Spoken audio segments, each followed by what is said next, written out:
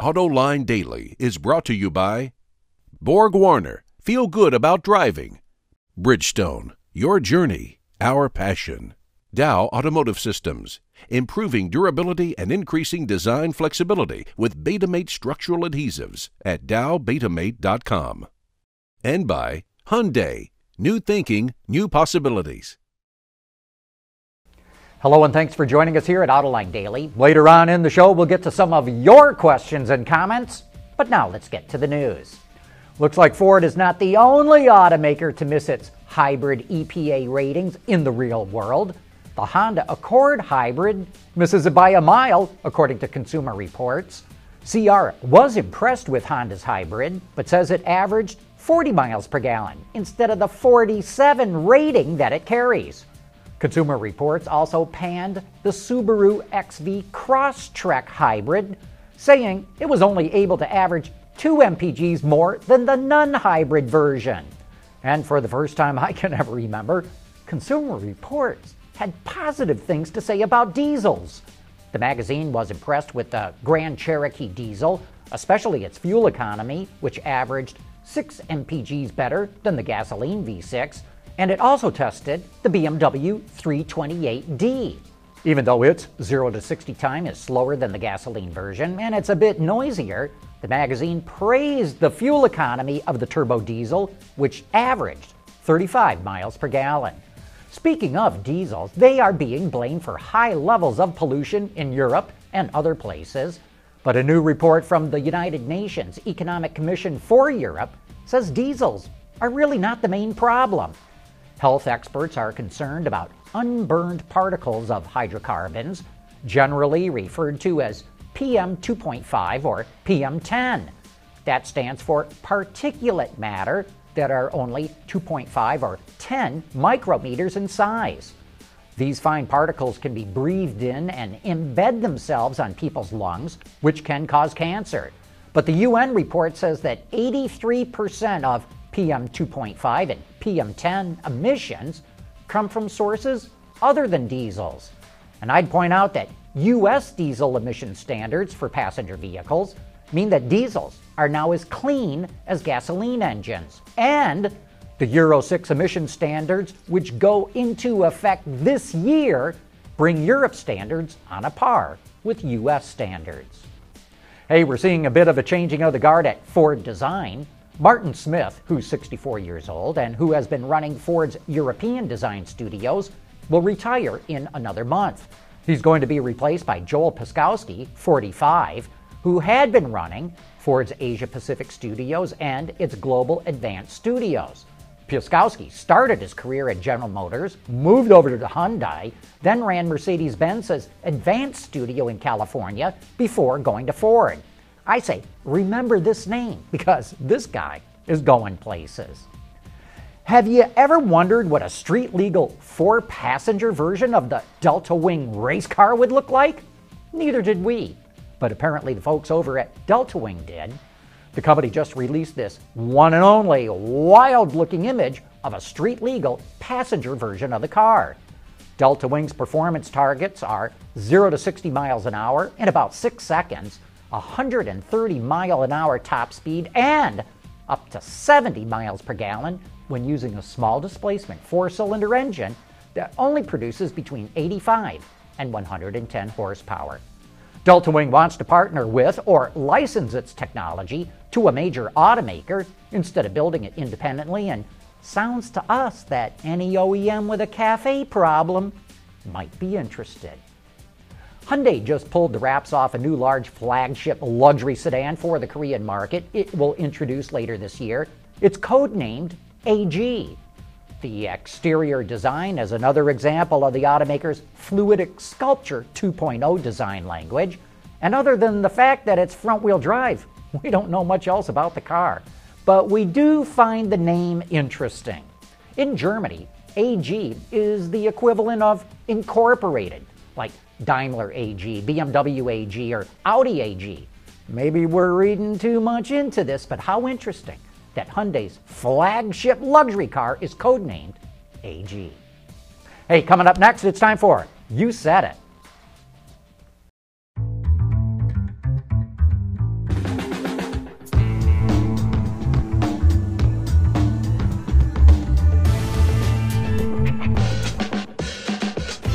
Sonata from Hyundai.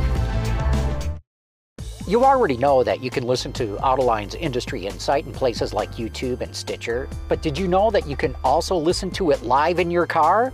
It's simple. Just pair your smartphone with your vehicle's Bluetooth connection or plug into the aux jack. Then navigate to Autoline.tv using your phone's browser.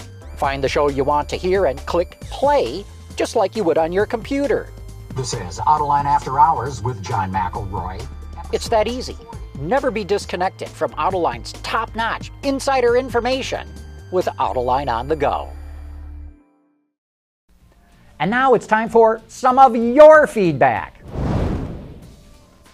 Boy, I set off something of a firestorm with my comments on Tuesday about how bad television coverage is of motor racing. We got all kinds of comments and emails, including this one from Alex Barnett in Canada. John, you mentioned how bad the TV coverage of the Indy 500, which I watched, and NASCAR 600, I just can't watch anymore. And I agree completely about the coverage, but you missed commenting on the other big race of the day, the Monaco Grand Prix. In Canada, we get the BBC British coverage. It was a great race with incredible backdrops and in-car camera and telemetry work, all with no commercials, and not once did I hear boogity, boogity, boogity. Well, Alex, I didn't include my F1 coverage in my rant because it was starting to go a little bit long. But you're right, the F1 coverage is a lot better. Here in the U.S., we get F1 coverage via NBC Sports, which uses David Hobbs, Steve Matchett, and Lee Diffie. They do a commendable job, but we still get a few commercial interruptions and miss a lot of the action. Also, they seem to feel the need to explain the qualifying procedure every single time. I don't know of any other sports coverage where the rules of the game are explained every single game. And why is it that in every other sport, it's the pace of the sport that dictates when a commercial break comes, whereas motor racing is the only one where the sport is interrupted for a commercial break? AC wants to know, John, why are you so negative about electric cars and Tesla in general? It's like you want them to fail. Nah, that's not true. I actually like electric cars. Go read my review of the Chevy Spark EV in the seat time section of our website. It's pretty positive. Here's my problem with electrics. They are being mandated into existence. They are being showered with all kinds of government subsidies to build them, to sell them, and to charge them. There is very low natural demand for these vehicles in every market in the world. And so every car company that makes EVs is losing money on them. And I'm completely against government mandates that force car companies to lose money. Rick may have come up with one of the better ideas I've heard of in a long time. Forget heated seats and steering wheels. Here in Oklahoma, we need air-conditioned steering wheels during our hot summers. Sometimes you need oven mitts in order to touch anything inside the car. I love that idea. So, okay, all you product planners out there in the audience, which one of you will be the first to the market with a cool-to-the-touch steering wheel? A bunch of you wrote in after the Autoline This Week we did with the color experts. I wish we could have answered all your questions, but I think MJB sort of hit the nail on the head. This could be viewed as a chicken and the egg discussion. Do people drive bland cars because that's all the dealers stock, or do dealers only stock bland colors because that's what most people end up choosing? Well, there's no question that dealers like to buy safe colors. That is, popular colors like black, white, and silver. They don't want to be stuck with burnt orange or lime green that sits on the lot for months. But you can't blame dealers for the bland color problem. Even in countries like Germany and Japan, where buyers mostly order their cars instead of buying them off the lot, the most popular colors are black, white, and silver. Hey, thanks for all your letters and comments. We truly like reading through them all, even if we can't answer them all. And before we go, don't forget that Autoline After Hours tonight will feature Monty Kerr, the chief engineer on the Toyota Camry. Here's your chance to get an insider's view of developing the best-selling car in the American market. Of course, if you can't watch it live, you can always catch it later on our website, at the iTunes Store, or on our YouTube channel. And that wraps up today's report. Thanks for making us a part of your day.